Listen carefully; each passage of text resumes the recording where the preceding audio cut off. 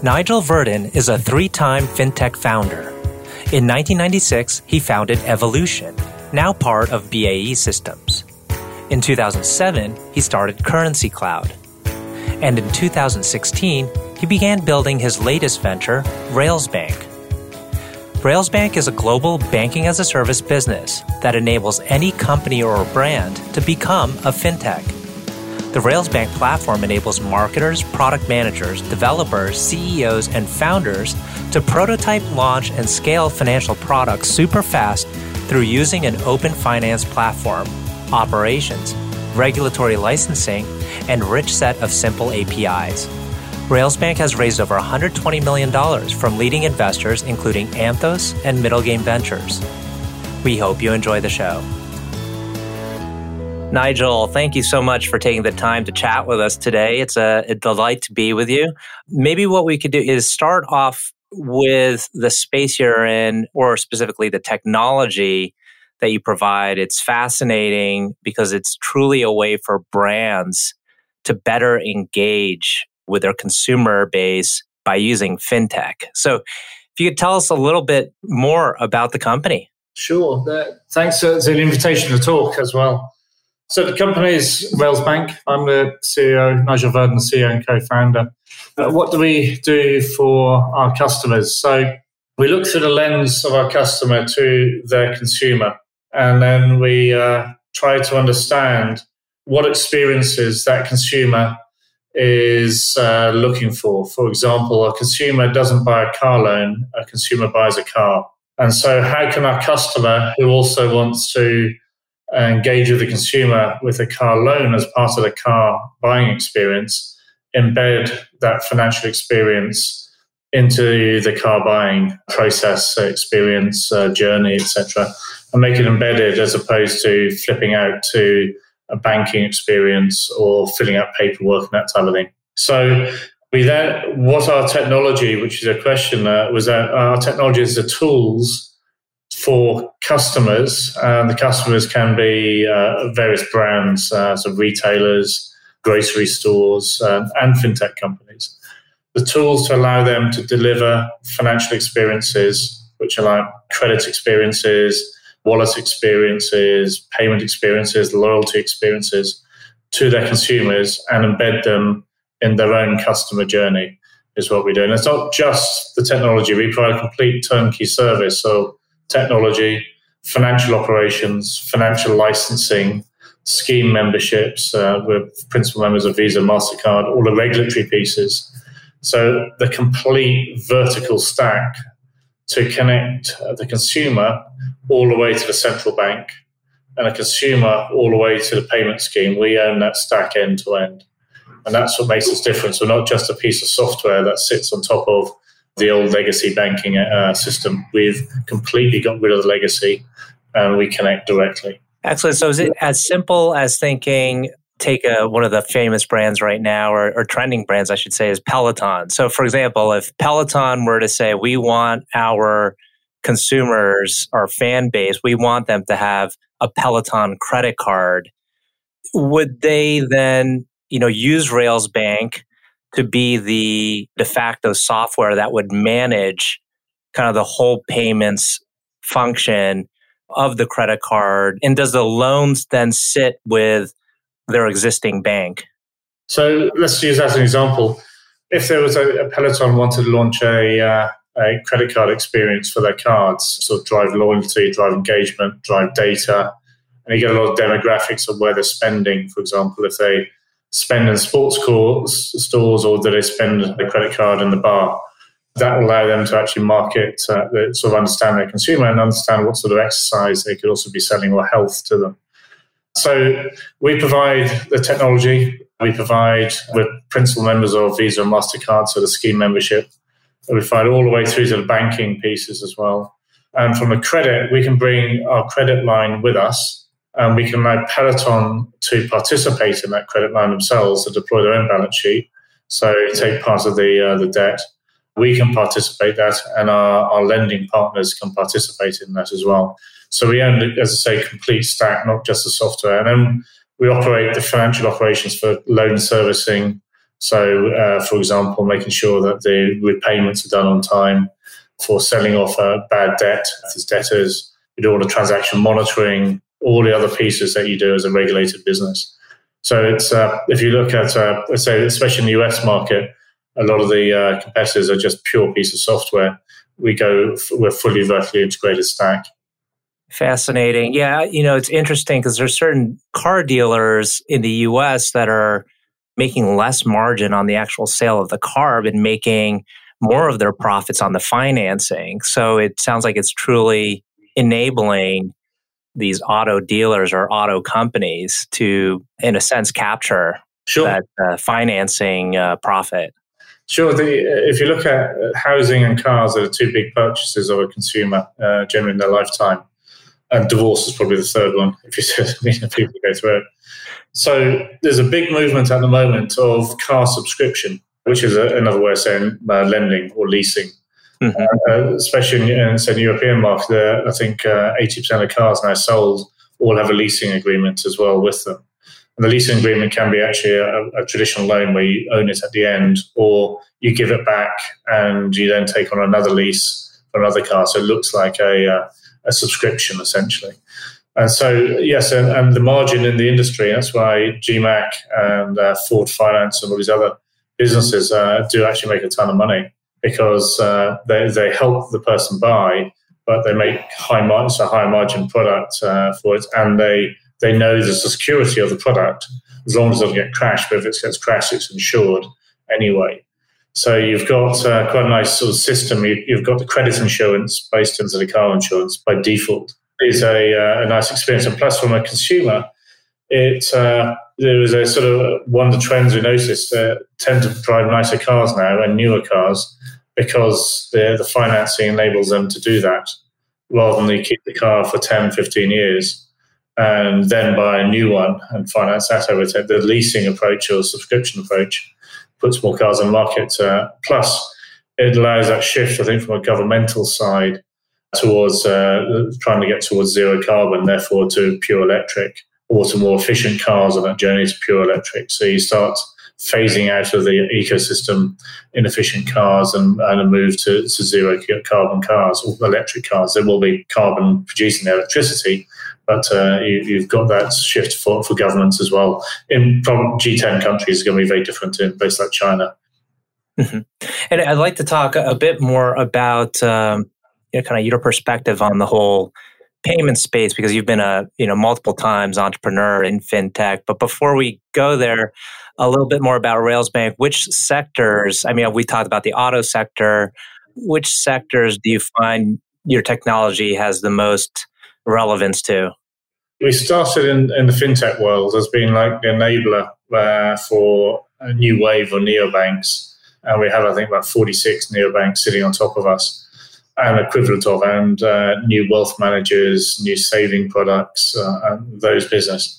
And that was when we first started, because it saved them all building their own infrastructure. They just took our components and embedded it into their own customer journeys, user interfaces, etc. The ones we're seeing, we don't look at the world in digital natives and emerging digital. And emerging digital is people have taken that leap to at least have an app. Okay, they've gone beyond the website, if you say something.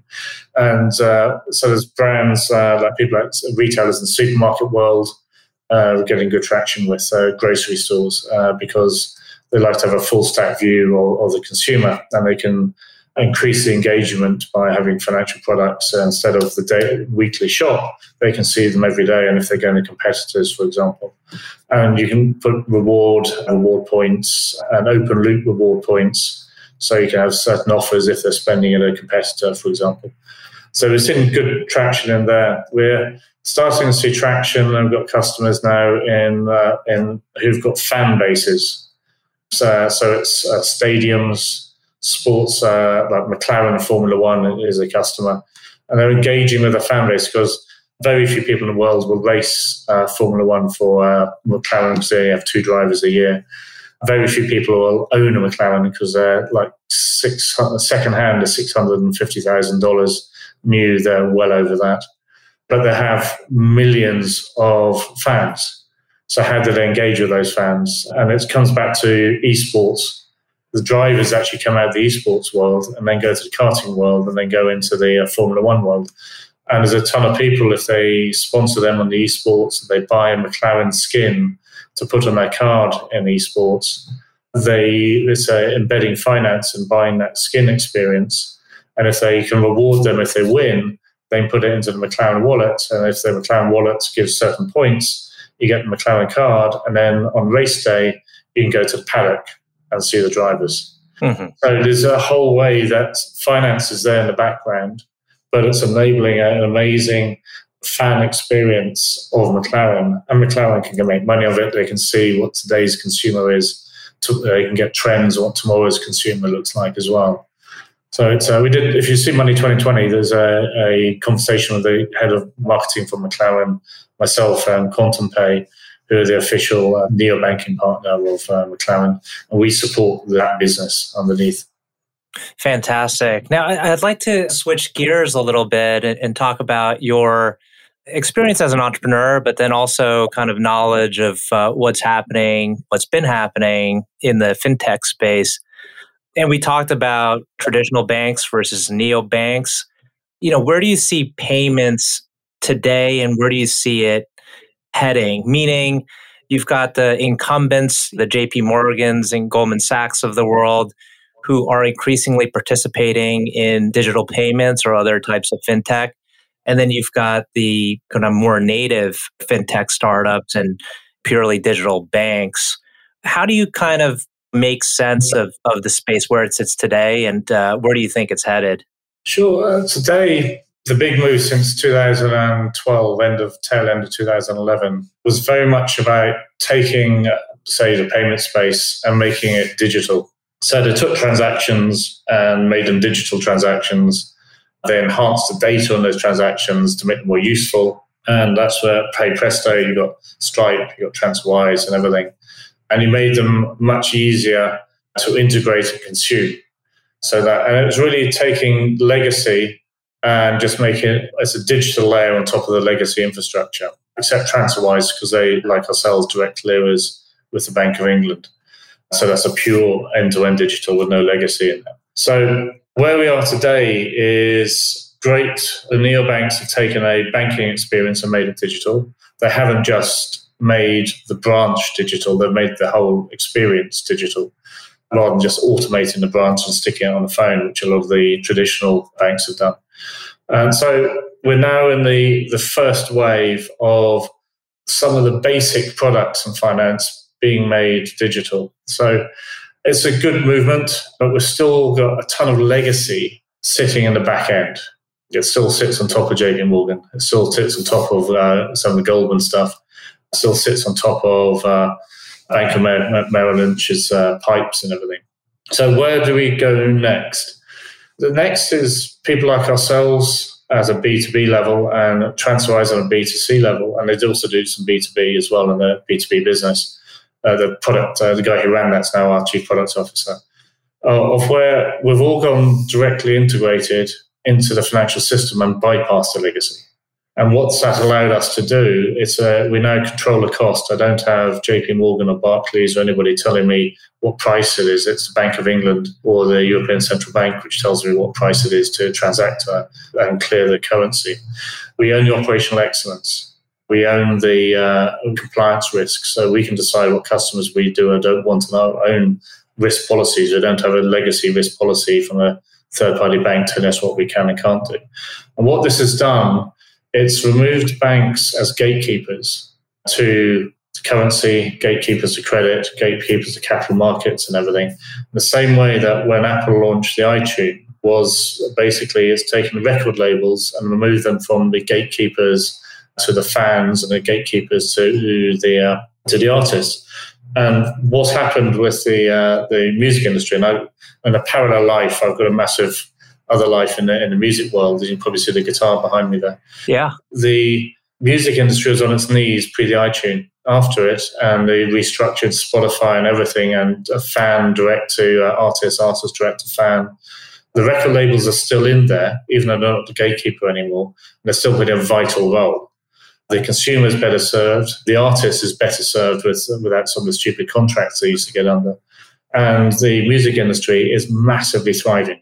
There's much more creativity. There's much more distribution because it's all re-energized because the gatekeepers were moved. And the gatekeepers were only there historically. They weren't doing it from an evil perspective either, if you see what I mean. So look at the banking world.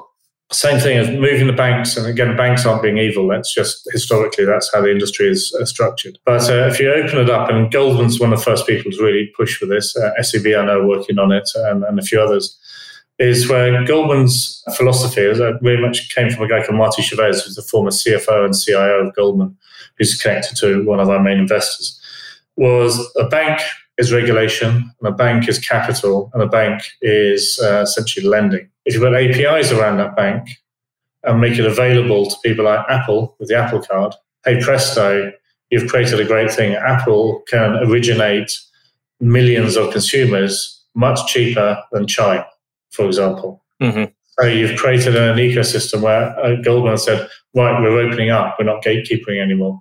Here's access to. So we see a move where the brands who have millions of consumers don't need the cap costs underwritten by venture capital, but can deliver financial services, financial experiences to the consumer embedded in already in their customer journey.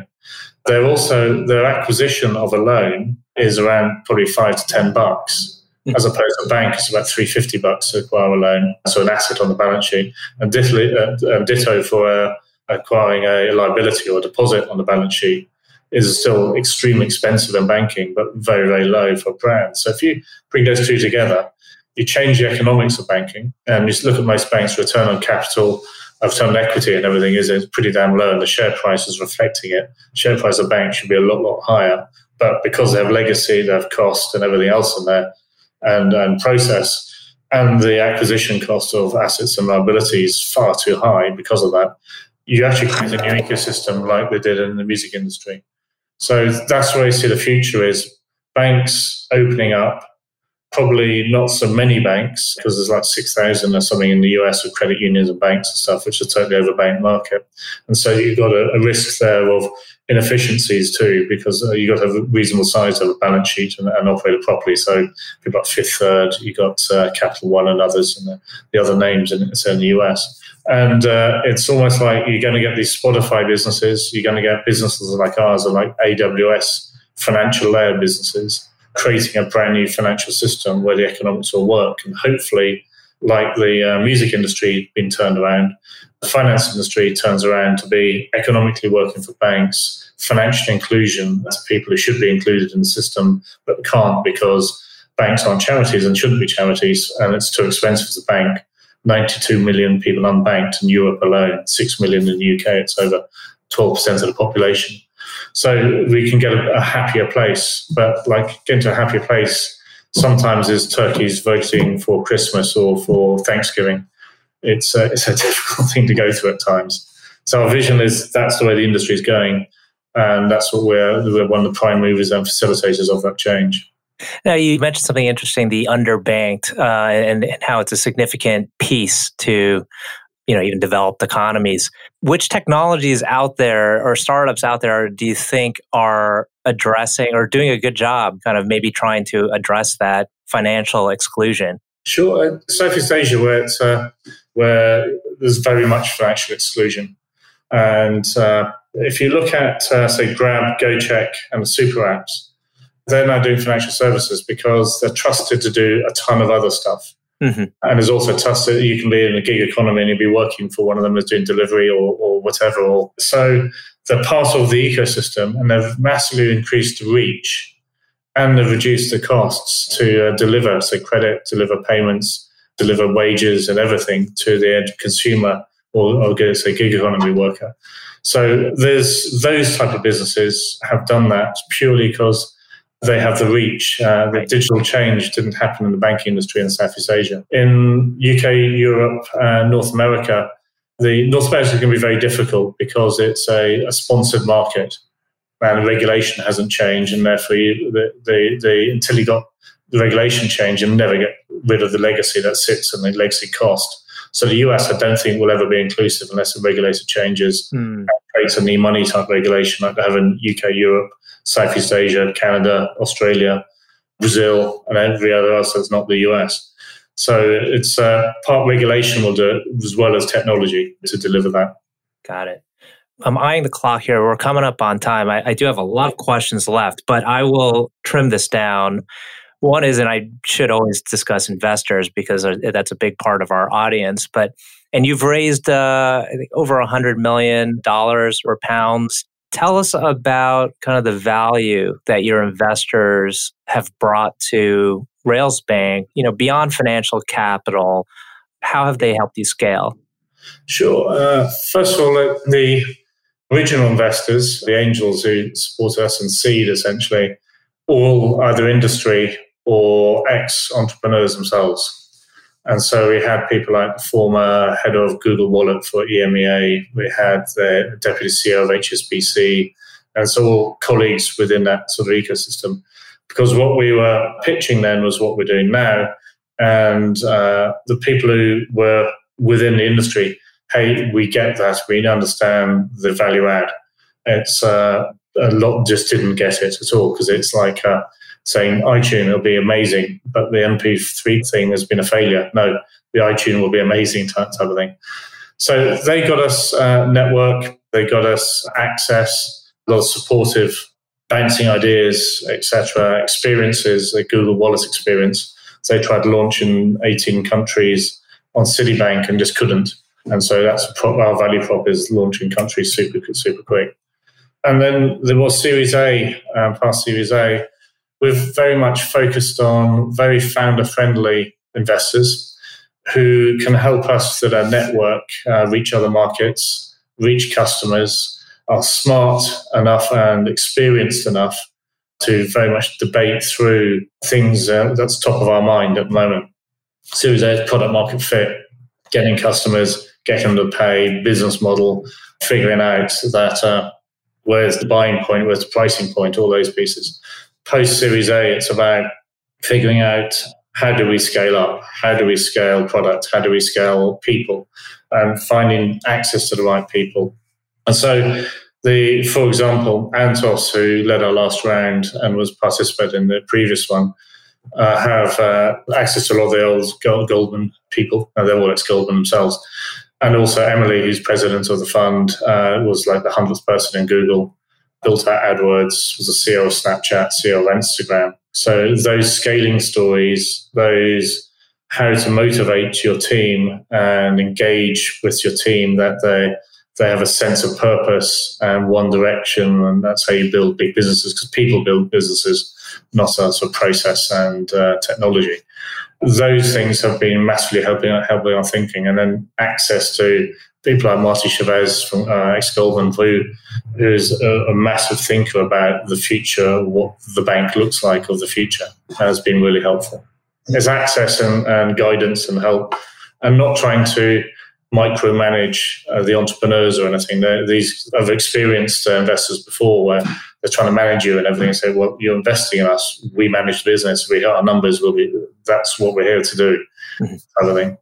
And final question, given your background and kind of years of experience building businesses, if you had to boil it down to kind of one concept or one idea, what kind of do you think is the most important thing to remember as you're building a business? Actually, two things. Never give up and have great people. So two things. Never give up, great people. Excellent. Well, that's a good note to end on. Nigel, thank you so much for taking the time. I know our audience will find this very insightful. Thank you. And thank you for the invitation as well.